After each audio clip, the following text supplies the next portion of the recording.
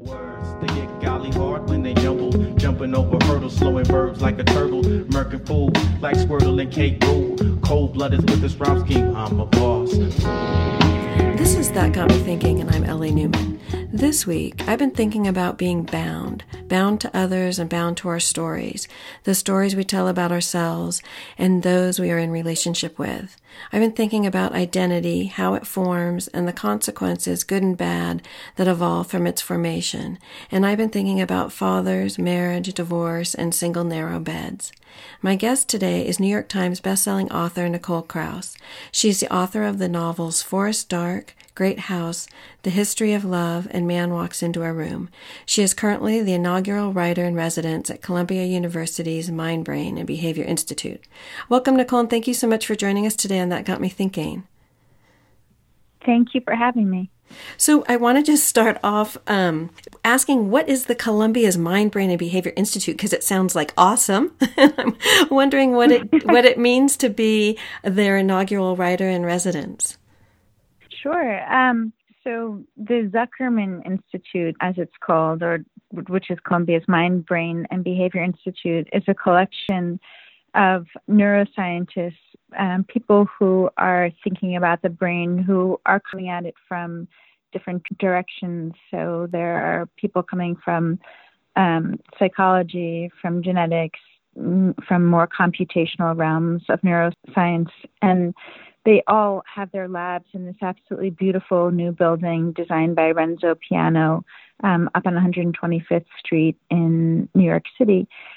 And the idea for the Institute came from two Nobel Prize-winning neuroscientists, Richard Axel and Eric Kandel, and basically wanted to, bring all of these scientists who are working on different subjects, but all working in the brain together so that it could be more of a cross-disciplinary conversation. Not, I guess cross-disciplinary is an exaggeration since they're all in the same discipline, but a more conversation between scientists working on these things. And last year, for the first time, they decided to have artists in residence. So they had a jazz musician and a visual artist. And this year, they have another of each of those. And I am the first writer in residence there. And it simply means that I get the enormous luck of getting to sit and talk to neuroscientists about their work, their fabulously fascinating work, each lab doing completely different things, but as time passes, a larger picture of the mind and brain emerges to the intrepid. And they get to talk to you. How fantastic. Right. And in exchange for that, I talk to them about writing, the creative process, my own work. And so I've delivered some talks to them there. I have a class of some of the postdocs who are working on writing, using their science and transforming that into a sort of fictional realm. So it's really been an absolute privilege, like a spectacular privilege. It just sounds fantastic. A Renaissance modern day think tank. It's so good. And I think because for so many years now, I've been thinking about memory and how that works in a life. There are a lot of scientists there working on memory, and so there's been enormous affinity there and resonance, I think, which has been nice. You've got a wonderful new book, To Be a Man, a collection of short fiction, and you've already received incredible praise for it so far. The New York Times refers to you as one of America's most important novelists and an international literary sensation. NPR says you are a fiction pioneer. The Milwaukee Journal Sentinel says you are the bravest and most original of your generation. And The Guardian says you write like an angel. So I'm reading these, thinking all true after I've read the book, but I'm also wondering since so much of the book is about identity and others' ideas of who you are and who you should be. I'm just wondering what that kind of praise does to your sense of self and your writing process, which is typically a very intimate experience. Well, there's been a lot of evolution in that. I think that as a younger writer, I started out publishing my fiction at a very young age. I mean, I started publishing poetry when I was even younger, but like still in like 19 or 20. And then I wrote my first novel when I was 25, and it came out the following year. And so I've kind of grown up in some ways in the literary public eye, which has been wonderful in some sense, because I always knew that what I love to do, I was going to be able to do for my work and my livelihood. But it also has meant that I had to learn quickly all kinds of tools to protect my sense of freedom, my sense of playfulness, my willingness to take risks, both emotional and technical. And I think there was a sort of turning point probably after I published my second novel, which was The History of Love. And that, because that novel, it was published all over the world and it got so much attention, both good and bad. And I sort of had to decide at that point to find a way for all of that, what's ultimately background noise, not to reach me when I returned to my study to write, because, of course, both things are problematic. Criticism is problematic for obvious reasons, but praise is equally problematic because, of course, you're fearful of just disappointing afterwards. And so I really had to learn by, age 30 or so, like what it is to just put all of that aside and to learn how to insist on my freedom, my playfulness, my desire to find pleasure in my work, to not stick to the old things that I know how to do well or have done before, but to go for the things that are challenging, that are going to be original to me. So that's been a long process, but this is my fifth book, and I'm now 46. So I guess I've been publishing for almost 20 years, and I'm a lot steadier in all of that. Honestly, it almost doesn't reach me anymore. I know that's strange to say, but I developed a pretty sturdy structure to protect my writing life. It's not. Doesn't seem strange, really. It seems like it's you've realized like it's separate from you. Yeah, Is your process to writing short stories different from when you are writing a full-length novel? Yes, absolutely. So I tend to write my novels without any sort of plan. So they're not executions of an idea. They're just really, they're almost improvisations, although that sounds extreme because they're improvisations that happen over many years, and I'm going back and forth and reading over the work and changing things as I go. But all of the books are written in exactly the order of pages that you read them. So, which is to say that I don't know what's going to happen any more than the reader knows. Maybe I have an inkling, maybe I have a design in my mind, but the writing of the novel is a process of absolute discovery for me, and I couldn't write it any other way. I would simply be bored. I would feel that I was leading the reader along on a leash. It would feel inauthentic to me, the process. But what that means is that for a couple of years that I'm writing those novels, I'm in the kind of suspended animation of not knowing whether they're going to work, whether they're going to come together or not. And add to that the fact that structurally the last three novels have been quite complex. So they're polyphonic, which means there are multiple voices that are weaving together to form the larger narrative. So I have to keep all of this parts aloft and make them work and come together. So it's a long and complex and demanding process. Whereas a short story for me, it isn't that they're necessarily written faster, although some of them are. There are a couple in the book that came out very, very quickly. But there are many stories in the collection that I started just as like in between novels, like in between Great House and Forest Dark, which is my last novel, or at some point along the way, I started lots of things in search for a new novel, and some of those things I didn't want to turn to novels, but they wouldn't quite go away, and so they would be there in the background or on my computer home screen, and I would sometimes revisit them, maybe a few paragraphs, maybe some pages, just a voice, a character that had life in it that refused to fade. And so sometimes those openings would sit there for years, and I wrote a whole novel, and I would return to them. And so it's not that the process is necessarily shorter, but it's just that there's not the same anxiety, I suppose, of something so large needing to fly off the ground. What happens if it crashes? If a short story doesn't work, it's okay. It's just a short story. You haven't put years into it necessarily. And I found I could take more risks maybe with certain voices that I wouldn't want to necessarily sustain for a novel. But it's strange work because you have to hold the thread of a short story very taut, and you have to, almost like, how can I put it?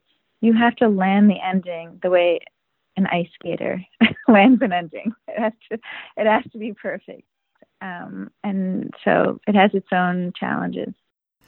Does there tend to be more of a purposefulness of expression or predetermined perspective that you're writing about when you approach a short story or not? No, it's the same. It's the same process of inventing as I go, learning as I go, responding to the sentences and the characters as they develop.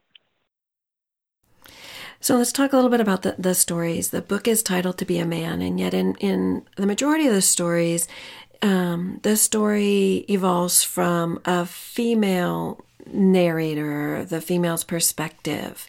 Did that just evolve, or was that intended? So when I decided to make a collection of short stories, I went to my publisher with a little bit of my last novel, Forest Dark, and a few published stories. And I said, I'd like to write this novel, and I'd like to put together a collection of stories. And what happens at that time is that your publisher will ask you in that proposal for titles. And so I remember, as I was going up in the elevator to meet my publisher, thinking, like, what would this short story collection be called? And I remember then the title came to me, To Be a Man. And I was thinking a lot of things at the time. So at that point in my life as a writer, I had written in the voice of men as often as I had written in the voice of women. So it was a natural place for me to gravitate towards. And the kinds of men that I inhabited were often sort of kind of larger than life, strong, insistent, but kind of perched on a fault line of strength and vulnerability. The moment they realize that they've been wrong, maybe all their lives, and a certain kind of man dream. And I was thinking about those kinds of men and why I was drawn to them. And then I started to think about, this is all in that elevator ride, tall building downtown. I started to think about all of the experience that I, as 40-something-year-old woman, have had with men, all my life, since I was a child until now. And then I started to think about raising boys, which I have two of, boys who are on the cusp of growing up into men, and all of that perspective, what it is to look at men and try to understand them, to throw oneself into them as a writer, what it is to have lived and loved with them, been brought up by them, been siblings with them, been friends with them, and what it is to help to grow them. And I just knew that was going to be the stake in which the story collection hung. And I think it surprised me that all of the resulting stories, so I think I had about 3 or 4 then, and maybe already 2 of them were in voices of men, and 2 of them, all the rest of the stories, almost entirely became narrated by women, and that seemed to make sense to me, given that perspective I had in the elevator ride up. That I was writing from a place of having spent a lot of time watching and observing men, and interacting with them, and boys, but at a moment in our culture when the whole notion of manhood is kind of under attack and is beleaguered and is unclear. It's unclear what a man is supposed to be now. And I feel that in the men in my life, I feel that for my children. And, I think especially in the wake of the Me Too movement, which was so important, but in its address of sexual harassment and sexual abuse, couldn't really address so many of the complexities of manhood and the complexities of what is asked of men these days, in terms of being strong and vulnerable and sensitive and doing their, portion of the work in life. And so I think all of that was on my mind, and I wanted to be able to hold all of that together, all of the paradoxes and contradictions, without resolving them, but just to look at them, to look at what that was or what it is to live with that as a woman or a man. I was hiking with a friend the other day, and she said, I never want to be bound to a man again. And I was looking out my window this morning. I saw a young couple walking by, and I thought they are very happily bound. In your final story in the book, Rafi and his wife are opening up their 23-year marriage. Their hope is that they will find growth, and they find that, but they also find a lot of pain and unhappiness. And in another of the stories, the husband, the older mother finds freedom in a new relationship. And I wonder if you might lay out the story of the husband so we can talk about that a bit. Sure. So I just before I do that, I will say that I think the whole collection is shot through with this question of the conflict between two desires that almost all of us have. We all fall on a spectrum of, which is the desire for stability, to be known, to be safe, and the desire to grow and have new experiences and for change and the freedom that we need for that. And in the realm of coupledom and romantic life, that plays itself out in, wanting the comfort of an ongoing, lasting relationship, but also feeling constrained by it and wanting the freedom to do other things, to live other lives. So there's that moment of, do I stay or do I go? And the conflicts between one choice and the other are really sown throughout all of many of the stories in this collection. The husband is narrated by a 40-something woman who is Israeli. Her name is Tamar, but she's lived in New York for nearly 2 decades. And she has children here. She's divorced. And her mother lives still back in Israel, as does her brother. Her father has passed away. And she and her mother have a very close relationship. They speak often. And in some ways, what's developed between her and her mother now that her father has died is a kind of understanding about the relief, perhaps, of living without a man, as you say, and having certain freedoms from that duty or those demands. And one day her mother calls her and begins to tell her the story of her doorbell ringing and somebody from social services and saying that they have something important to tell her. And as the story develops, it turns out that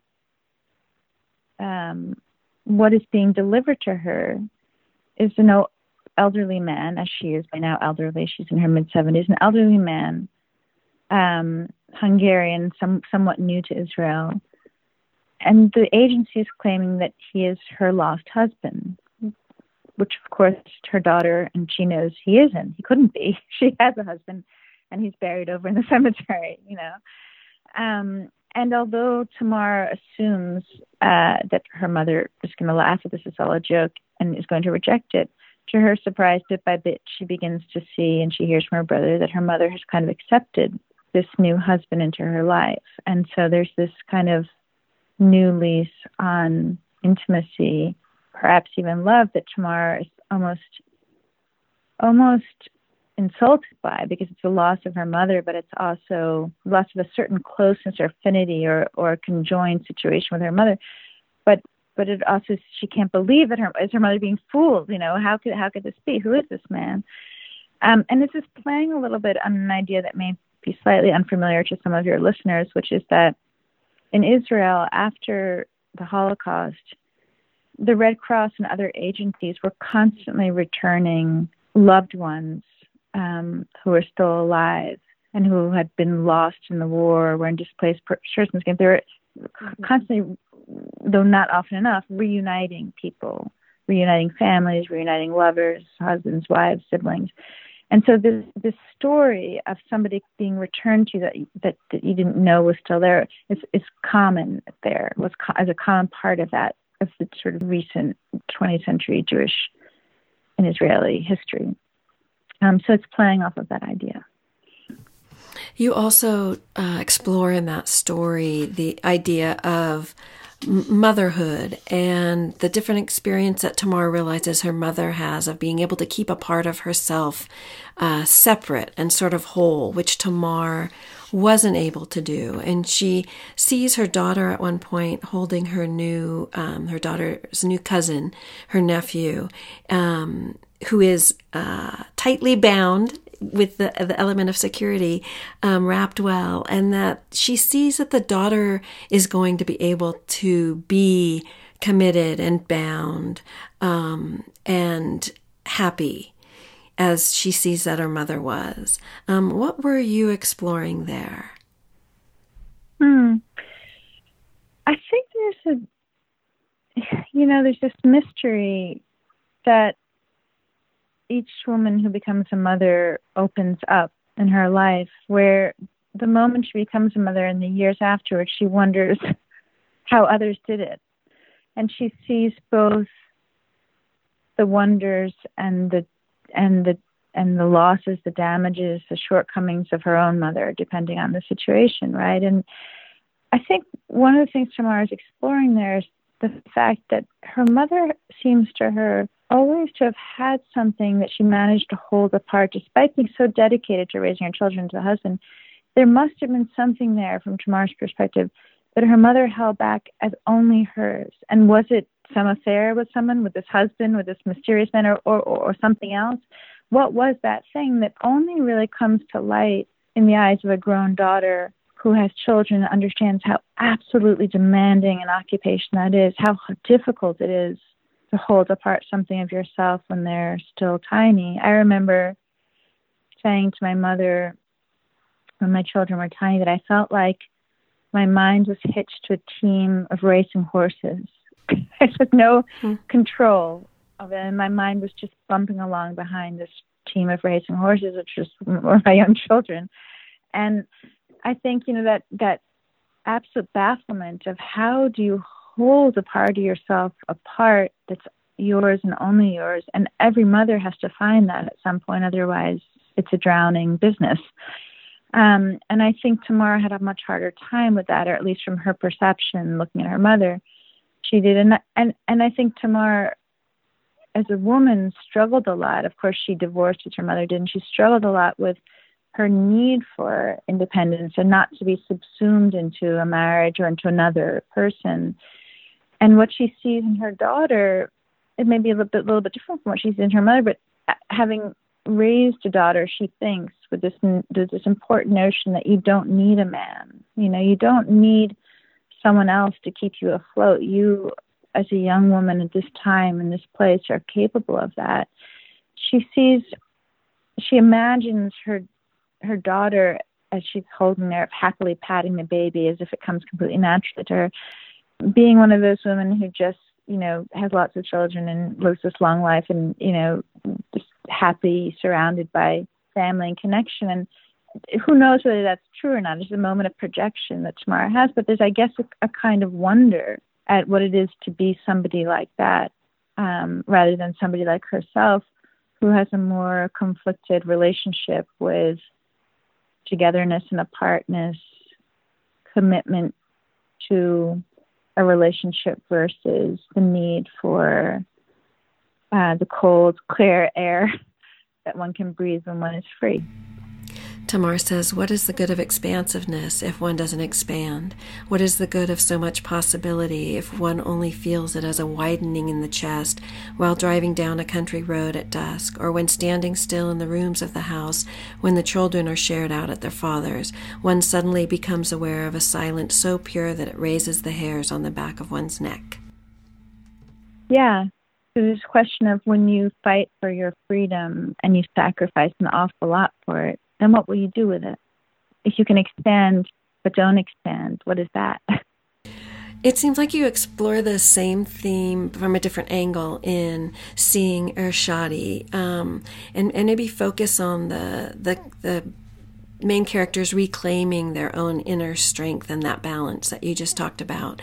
And the primary character is a dancer, and she says, until one day I realized that I had become fanatical, that what I had taken to be devotion had crossed the line into something else. And it seems there's an exploration of to be a part of something. And through this story and others, fathers dying, leaving husbands, taking what we need and seeing in the dark. What for you ran through the stories of this idea of taking what we need, seeing where we've been, and then taking the action to take what we need? There's a lot in that question. I'm just trying to I'm sorry, unpack it. Yeah, no, that's okay. I'm trying to see. Because there are some different components. Yeah. So, I think that so just let's maybe if I could just back up to that story. Seeing Irshadi, that story is about it's told by a much younger woman. So now she's older, but she's telling you she's looking back at a time when she was quite a young dancer, and what she wanted more than anything was to dance with this choreographer in this company in Tel Aviv, and she's invited to do so. She drops everything and she goes there, and of course she finds it as challenging in many ways, and one of them being this inner conflict about becoming sort of maniacal about something beyond devotion in her commitment, because her body's in pain and she has to sacrifice a lot to meet the demands of the company. And what she does in her spare time is while she's icing her ankle, which is up on a pillow, she watches films. She's a huge film addict, and she goes through different periods, and then she sees this one film by the Iranian director Abbas Kiarostami. I should stop here and say that I saw this film, Taste of Cherry, myself when I was about her age. I was living in London as a student. This was in the 90s. It came out then, I guess, late 90s. And it absolutely blew me away. I went to go see it myself, and it just haunted me, and it stayed with me, in the 20 years since. And every time I've been in a theater in the city or wherever I've been, I've gone to see it. And my relationship with it has changed over the years. But what happens in this story is that she becomes obsessed with this actor whose face or whose presence takes up almost the entire film. And his name is Humayun Irshadi. This is a real Iranian actor. And she becomes obsessed with the notion that there's no way that he could play this mournful person who in the movie wants to end his life, has already dug his own grave, and is just simply looking for somebody who will throw the dirt over him in the morning after he's taken the sleeping pills, something which is, absolutely forbidden by the Quran. And she thinks there's no way this actor could play this part had he not felt this grief himself. She becomes kind of obsessed by the idea. She goes dancing with the company in Japan. She thinks she sees him. And then the story switches as she tells the story of her best friend in Israel, who is as lively as her as an actress. And her best friend says, oh my gosh, the same thing happened to me with that film. And then we go into what happened in the friend's experience of it. And as the story progresses, we see that it's really about two young women who are young artists, each in their own way, who are shaped powerfully or believe themselves to be shaped powerfully by the art they love, the men they've been involved with, the art they love made by men. You know what I mean? All of the places where all those Venn circles overlap, Venn diagrams overlap. And the revelation at the end of that story is just the opposite, that she realizes so much later that all of that strength and power and incredible life source, they dragged it up from their own depths, these girls. And I think that revelation, again, is one that echoes often in these stories, because a lot of these stories are about younger women. A number of them are about younger women who are struggling with that sense of where is my strength? Where do I find my strength? How do I invent it? How do I make it up out of nothing? Where can I dig it up from? But they insist on it. And one reviewer described the book as filled with strong women, and that made me proud, because I feel that is right, that those are the kinds of women that I'm drawn to occupy, which doesn't mean that they aren't conflicted and don't have enormous weakness and vulnerability, but that there's a strength in them that drew me to want to write about them. So one of those strong young women is the main character in End Days. And its focus outwardly is on approaching fires, marriage and divorce, and growing up. It says, as if the fires were nearly upon them, burning closer and closer, as uncontainable as all fires that sweep away the old order to make way for the next. And this is one of the stories where the narrow twin bed comes in, which I noticed it did in a few of the stories. And I'm just wondering if that was conscious symbolism for you, or it just somehow weeded its way into a number of stories. At one point in the story, at the end, it says, and there in the narrow twin bed, she gave to him what she wanted to give and took from him what she needed. You know, I didn't notice that. And I think that this is one of the great joys of publishing one's work as a writer, is that readers bring enormous insight to you, insight that you didn't have about your own habits and patterns and predilections and obsessions and ideas. They bring their own rich reading to it. So I can think of another twin bed that's in the first story in the book, Switzerland, which this 13-year-old occupies in the house of the substitute teacher she boards at when she goes to boarding school in Geneva. And sometimes she and another girl sit and talk in it and talk about their lives and all kinds of things.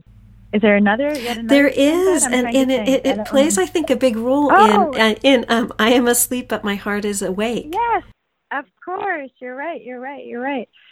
I think it's totally brilliant that you noticed that, and I'm grateful to you for it, because I think it's a huge insight. And I guess now, as it kind of rolls over me, it shouldn't be so surprising. But the difference between the twin bed and the large bed, not just independence and, shared coupledom, but also childhood to adulthood, and how, so many of us, we are both of those things at the same time. We are the child we were, and we are the adults we have become. And I always say to my kids, they sometimes feel sad when their birthdays, that they're getting older. The time is getting older. They're funny that way.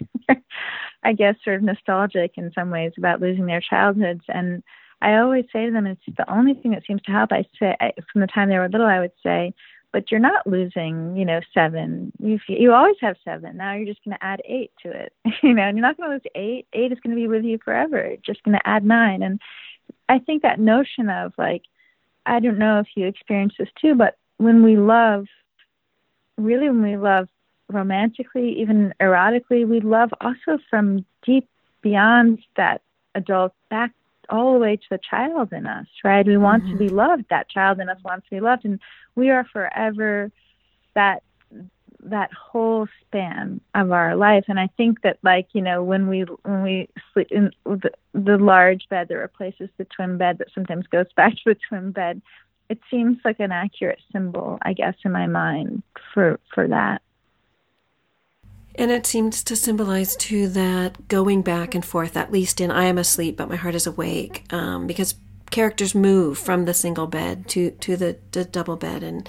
And you're a good parent.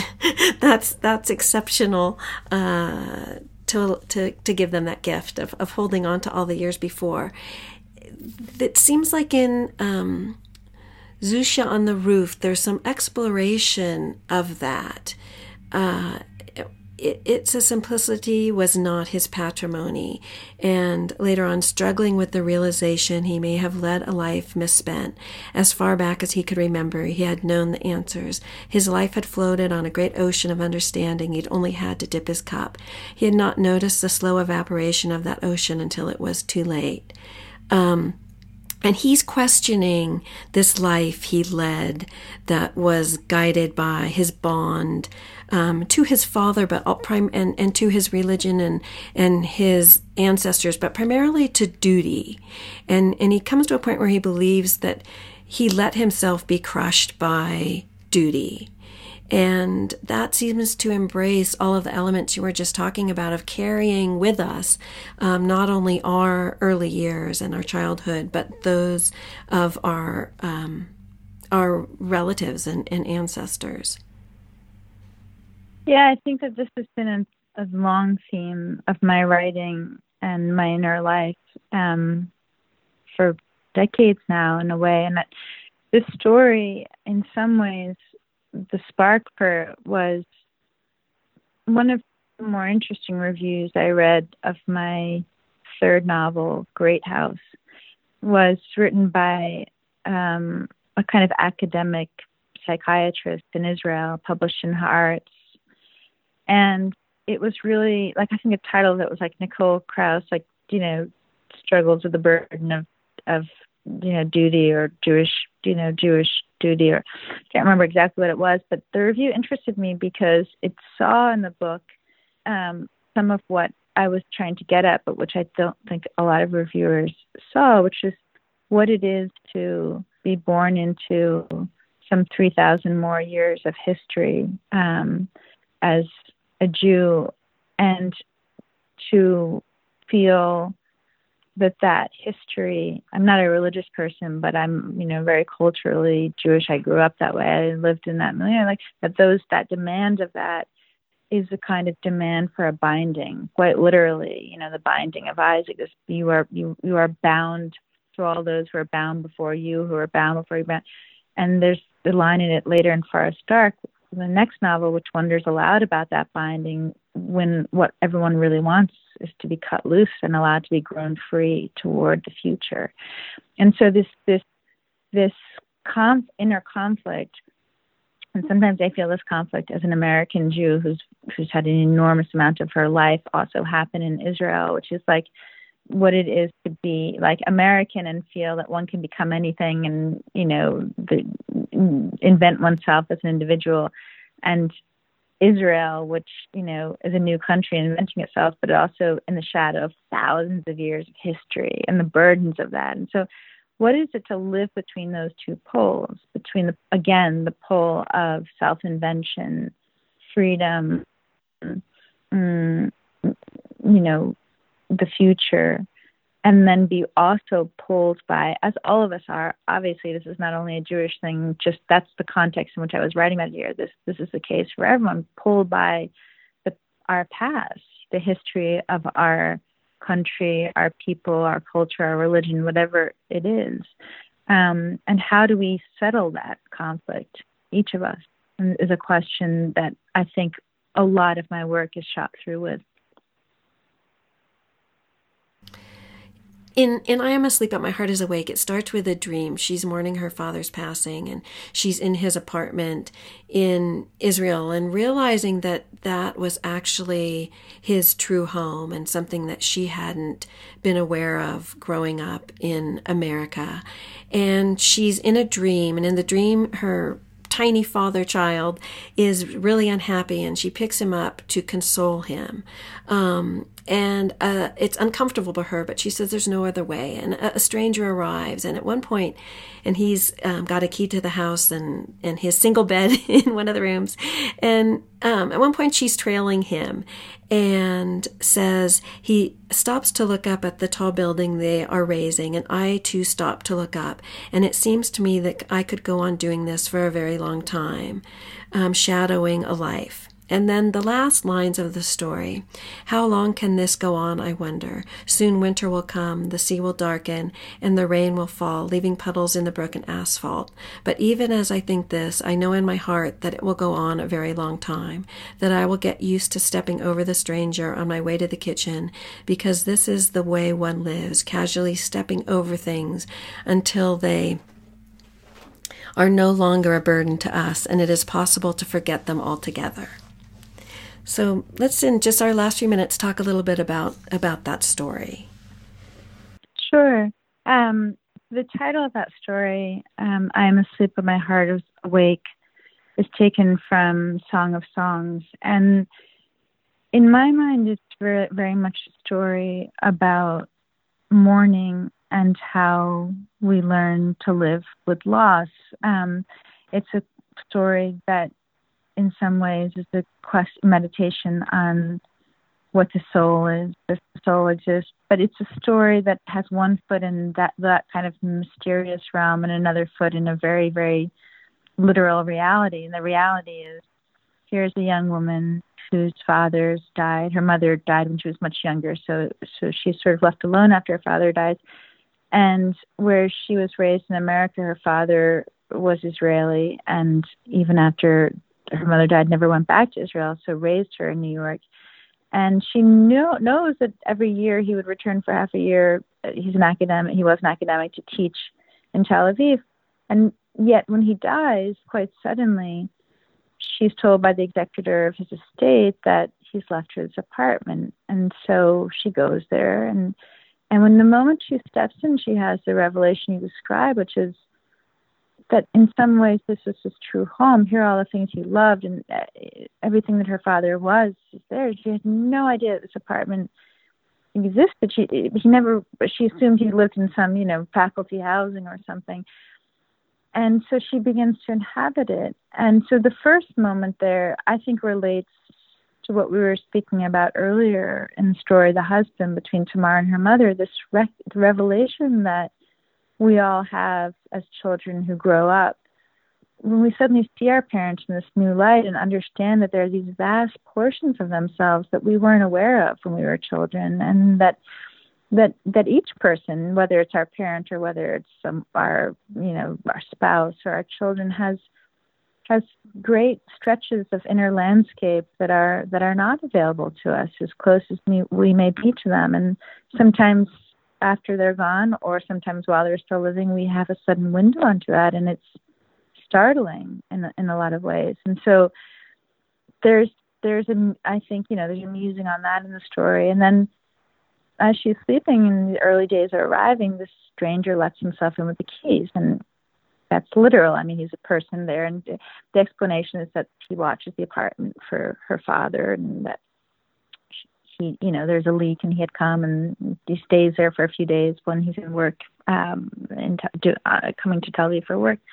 But she kind of won't let go of it. Like, who is this guy? I never heard of him, and I didn't know he was my dad's friend. And who is this person to me, and why is he kind of not going? And he treats her a little bit like his own daughter. He makes food for her, and she has the pleasure of being taken care of again. And she kind of wants to know who he is, and so she follows him one night. And the story lifts off a little bit into not a fantastical realm, but ever so slightly, because when there's this moment in the story when he's sleeping and sleeping and sleeping, and he won't wake, and he's almost like this dead weight of a person who's neither alive nor dead. And what does one do with that, right? So you read that end about we learn to step over these things. We learn to live with losses, in a sense. So it's definitely of the stories, it's one of the more, it pushes more on the boundaries of realism than some of the others. But I did that in order to get at something which feels to me extremely realistic that all of us go through at times in our lives. And you do get there, and I'm so glad you said he was a literal character, because that was going to be my if I could call the author and ask one question, because I'm feeling like a dope, which was, is the stranger real? Are the people on the other side of the door real when she's trailing him, or is he death, or some symbolic character? And I reread it and I'm like, no, I think he's real. So yeah, it reminds me of a question that I continuously get about my second book, The History of Love, because there's a character in there who accompanies one of the main characters, Leo Gursky, and something happens with that character, Bruno, and I constantly, for however many years, 15 years now, I've gotten letters from readers saying, is he real? But I think that, even that gets at something. It doesn't get at am I a dope? That's not the thing it gets at. It's a good reader who notices the complexity of that and asks the question. And I think it gets at something that fiction can do that our real lives can't do. And this is going to come back to again and again and again, that we live in this reality and we accept the rules, what are taken to the rules of this reality. But so often it's impossible to understand this reality, our shared reality, except through the porthole of this other realm, this other, I think, truer reality to many of us, which is the world of art, the world of literature. And it's only in that other place over there that we have access to, like, what feels really true to us. And that truth then reflects back on this reality back here, where we often are struggling to understand and make sense of things. And so when you have a character who's towing the line, right? He's real, but he's not real in the sense that he could be real if he knocked on your door right now and walked into your life. That's a different kind of real. But real in literature and that other realm over there, I think is something different. And thank goodness it is, because it's our salvage as far as I'm concerned. And I'm just thinking about all the different stories and the different elements, and thinking about the distinction between a short story and a novel, and thinking that you, with each one, at the beginning of the interview, you said you have to land the ending in a short story perfectly, as an ice skater would, or I'm thinking a gymnast, and you do that in every story, but all that comes between as well, like each one is a novel encapsulated in short form, because it has every element that a novel would have, just in sort of more distilled down perfection. And I'm just going to read the review by Oprah Magazine, because from what we're just talking about, I'm in complete agreement. They say she writes insight and revelation better than just about anyone working today. And so I know you're putting the reviews aside, but I'm just throwing it out there for listeners, because if these are definitely short stories that are so packed full of so many relevant, thought-provoking elements and aspects that are relevant to all of our lives, and I think especially today, and in a beautiful, artistically presented wrapping. So thanks, Nicole. Thank you. A really, really wonderful book. And thanks for joining us on That Got Me Thinking. It was a pleasure to be here, and a real pleasure to talk to you. Okay. Thank you so much. Really fantastic book. Okay, bye. Bye.